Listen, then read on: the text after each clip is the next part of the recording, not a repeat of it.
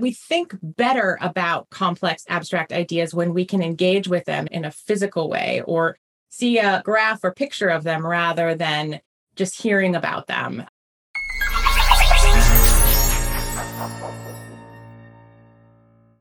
Hello and welcome to Doc Working, the Whole Physician Podcast. We are so glad you've joined us today because we are going to take a little bit of a dive into our brains and particularly brainscapes, what it is, how it helps us understand the way that we think and show up in the world. And we're really excited to be joined by the perfect guest to help us explore this. It is Dr. Rebecca Schwartzlose, a cognitive neuroscientist. In her work at Washington University in St. Louis, Dr. Schwartzlose studies neurocognitive development in children. And she is the author of a new book called Brainscapes, The Warped, Wondrous Maps Written on Your Brain and How They Guide You. The book was recently praised in the New York Times as, quote, enlightening and ambitious, a book that travels into rich terrain charted by a smart and eager tour guide. And of course, the book's creation was supported by a grant from the Alfred P. Sloan Foundation Program for Public Understanding of Science and Technology. Rebecca, thank you so much for joining us so we can talk about the maps in our brain and brainscapes in particular. So I think the first question is kind of one of the most basic, but it has to do with what some people might consider a misunderstanding about brain maps, because brain maps are not just locators in our mind of which area of the brain handles which kind of function or certain kinds of thinking. It's different than that. Can you give us an understanding of what brain maps are? Absolutely. And thank you for having me, Jill.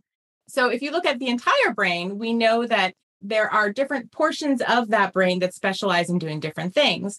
But if you kind of zoom in on particular regions of brain that specialize in doing a particular thing, you actually often find that these areas have their own internal organization that literally creates a map of the sensations and actions and locations around us that we are then able to process to use to guide our lives.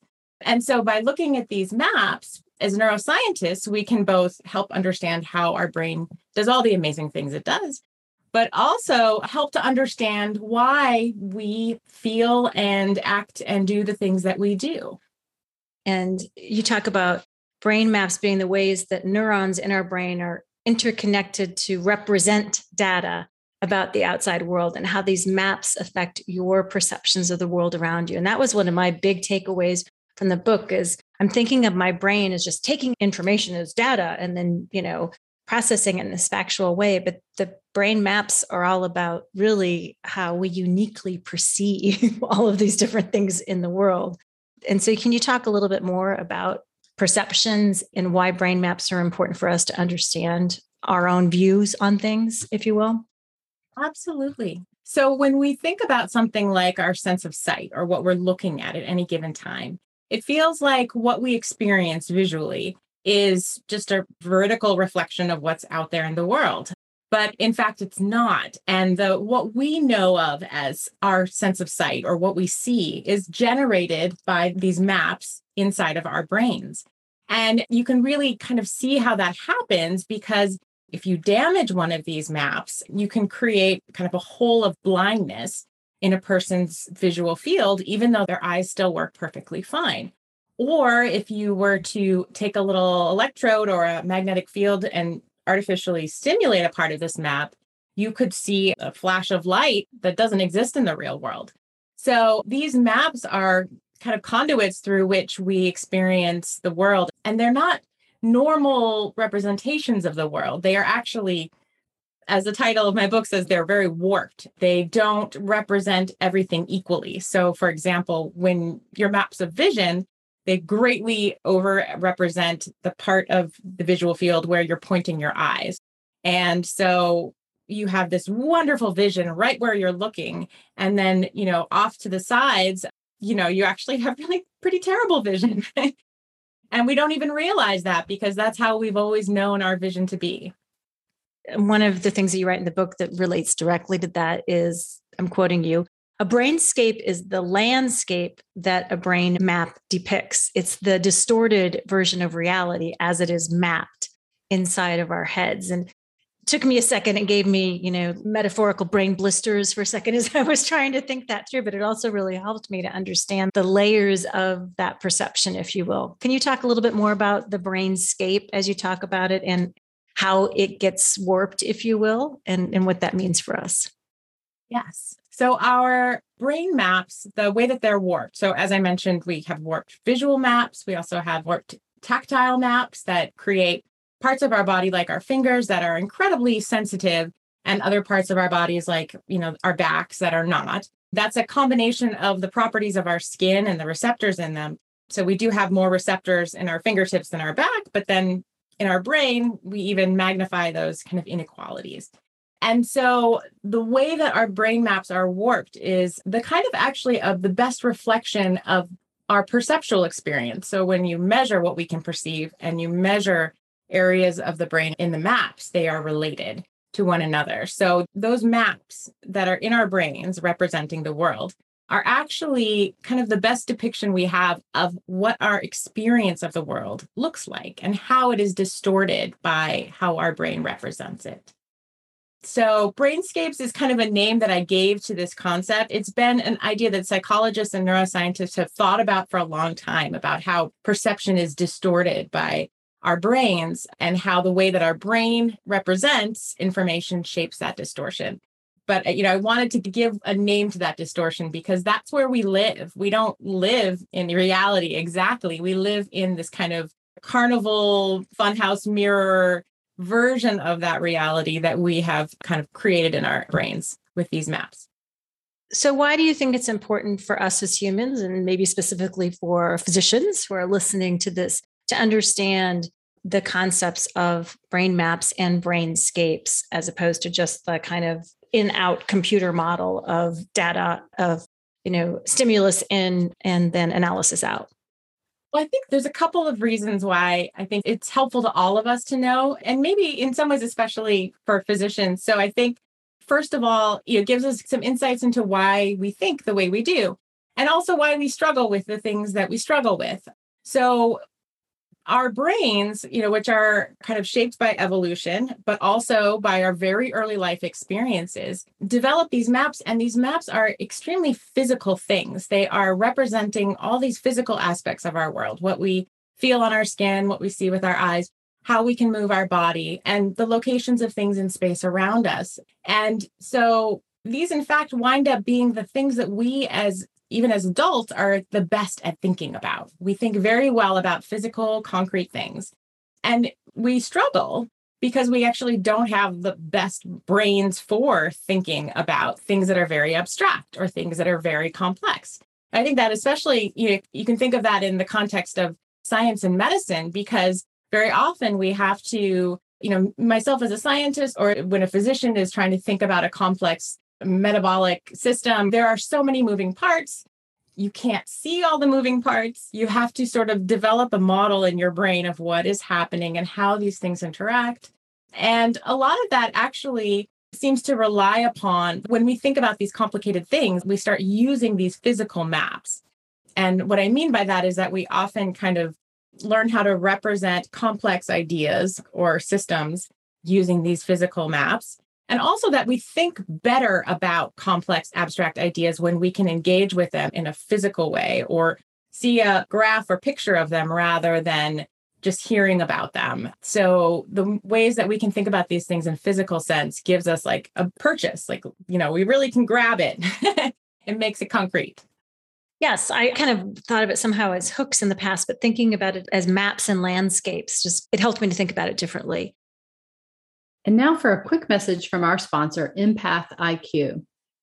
Did you know that there's an association between positive feedback from patients and job satisfaction among physicians?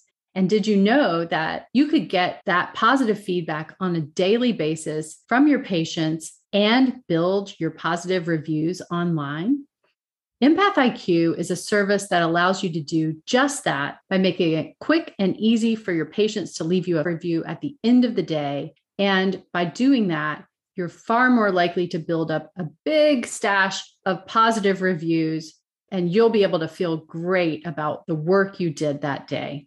Let Empath IQ show you how to get more reviews, tie them to your personal Google My Business page, and respond to reviews with confidence. Visit empathiq.io, that's EMPATHIQ.io, or call 858-375-5686. Mention that you're a Doc Working fan and get 2 months free. I also want to talk a little bit. I like how you talk about the infant brain and how the difference between an infant brain that's damaged recovering than an adult brain that has damage. And you'll have to correct me, but is my understanding from what I read that you wrote that it was if an infant brain is damaged in the visual cortex, for instance, it has ability to recover differently than if an adult brain is damaged in that way. And so the bad news is that's harder for adults to bounce back from brain damage. But I love how you said this. The crystallized organization of mature brains is not so great for recovering from brain damage, but it is very good for everyday life. So why is it that you say that? And can you explain that a little bit more? Sure. Yeah. I think one of the fundamental things, the reason we have brain maps to begin with, and the reason why we can't perceive everything as it really is in life is because we have to represent so much, think about so much, remember so much with a brain that is smaller than a soccer ball. I mean, if you think about it, the brain, it's pretty small for something that does everything it does. And it's actually quite limited. It can't be much bigger for a number of reasons, including childbirth and including our appetites, the energy required to feed these brains, and our ability to kind of run around and capture food. So we've had this high evolutionary pressure to keep our brains reasonably sized while wanting to make the most of them. And so, when you're born, even though evolution shapes kind of what and the different receptors you have, like in your eyes and in your skin and in your ears, these are all shaping what information is going into the brain and creating sort of these maps. But if you alter the inputs at this time, like, for example, if a child has eyes that don't function and is no longer receiving visual information, the visual parts of the brain that would normally process vision aren't getting their visual inputs. And therefore, they sort of effectively look around and say, like, well, what else am I getting that I can process? So they kind of dynamically, the neurons do adapt in remarkable ways, which can serve a child very well if what they experience in infancy is the same as what they're going to experience later in life. And the trade-off that I think you're alluding to is how, babies, they can learn, almost anything. From what we've seen, a neuron in a baby brain could really just turn around and represent something totally different. And they've even done studies where a visual neuron, they can make it become an auditory neuron just based on the connections. That is not true of the adult brain. But the baby brain, babies do so little, they're learning so much and they're so plastic and malleable in terms of their brain structures, but they don't have, much capability. And we kind of have to do a trade-off, as we specialize. So our brain kind of adapts to our environment and it specializes. We learn to sort of harness the tools that we have in the environment we were born into and, do things like tie our shoes and walk upright. And, we jettison some of the ability, we make that easy and we specialize and we jettison the ability to do some new things, or totally different things in a different way. So it's just really, I think I would describe it best as kind of by having a specialized brain that is sort of crystallized in infancy and sort of stays in many ways quite similar into adulthood. We can't do everything as easily, but we can do the things we need to do much more easily and more efficiently. So for most of our uses, it's a win-win. Yeah, I liked that example you gave. It's like, we can't, totally rebuild things when they're damaged, but we also remember how to brush our teeth every day because there's brain maps that exist already to show us how to do that. And that was like, oh yeah, made me appreciate sort of the collected inputs as they come together to create those brain maps and how that adds to the richness of the human experience in a lot of different ways by allowing those to build on each other. Anything else that you think is important for folks to know based on your research and that you think is helpful for us to understand when we think about brain maps and how our brains shape our perception? Well, I can mention a couple of things that I think might also be of particular interest to physicians. So one is coming back to the malleability of the infant brain. And I think people who now work with very young babies are familiar with the fact that children are very sensitive to their very early life environment. So children, for example, who are hospitalized soon after birth or for prolonged periods of time, they can be really impacted by all of the sensory experiences that they are having in like a neonatal ICU. And, of course, physicians who are working in that neonatal ICU are very much intent on keeping these children alive, and that is going to be their primary focus. But I think it's helpful to keep in mind sort of that the patient here is not just needing to heal physically, but that at the same time, the brain of that patient is learning how to represent the world for a lifetime. So there's such kind of an amazing process happening there when you're dealing with child patients. And it's kind of awe-inspiring, but also I think a little daunting, because obviously you want to think about if, the child is next to the ice machine, or the phone is ringing all of the time, and all of these things are influencing their development. So I think it's great that we have a growing awareness of the sensitivity of children to these inputs, even though obviously in an ICU, your focus has to be to keep a child alive. And so I think more and more kind of we're appreciating, though, how complex child development is, especially early in life. And then the other thing that I spend a chapter of my book going into is specifically the rise of brain-computer interfaces, which I think is going to increasingly be something that we will be seeing and talking about, not just in the realm of medicine, but also in society at large. So these interfaces take place via maps. So usually when you want a technology to kind of read out information from the brain or to place information into the brain, the most effective places to do that are on these brain maps that I described, because we know how they work basically and where to find them. And already these brain-computer interfaces can do amazing things. And there are people who are using them to enable people who are paralyzed from the neck down to control robotic arms, to type things on computers with their thoughts, with just imagining taking a movement or action. And so even though there's a lot of remaining kind of hurdles to getting these technologies to wide-scale commercial viability, long-term kind of safety standards, they are going leaps and bounds. And in addition, the sort of ability to use these technologies to read from outside of your skull, to kind of read the signals you can collect from your scalp, as in like an EEG. There are various ways that you can collect brain information. This information, I think, is already being harnessed by many fields of medicine and will increasingly be also, I think, harnessed by commercial enterprises. So I think there's going to be a lot of interesting interplay. And I think a lot for physicians to have to kind of navigate, not just in terms of their own use of these technologies, but in terms of how to handle patients who, for example, right now kind of are self-stimulating themselves with the brain stimulator, or maybe using some neurotechnology that does or does not work, or may not cause harm. So there's going to be a lot to explore and navigate. Yeah, such a fantastic, interesting, fascinating new frontier. And you really explain it beautifully in the book, with emphasizing a lot of the possibility and a lot of the challenges that will potentially come through with that as well. Dr. Rebecca Schwartz-Lohse from Washington University in St. Louis, neuroscientist, expert on childhood brain development, as well as a host of other things, and the author of a book I highly recommend called Brainscapes, The Warped, Wondrous Maps Written in Your Brain and How They Guide You. You'll read it, you'll like it, you'll see why the New York Times said it was so good. And we really appreciate you taking the time to share these ideas with us and to invite us into further thoughts and conversations about how the maps are working inside of our brains. Thank you so much, Jill. I really enjoyed it. And for all of you, thank you so much for listening. We love having you here. Share this with your colleagues and make sure you join us next time on Doc Working, the Whole Physician Podcast. Until then, I'm Jill Farmer.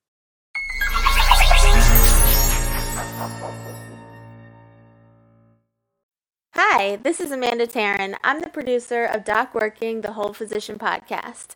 Please don't forget to like and subscribe, and thank you for listening.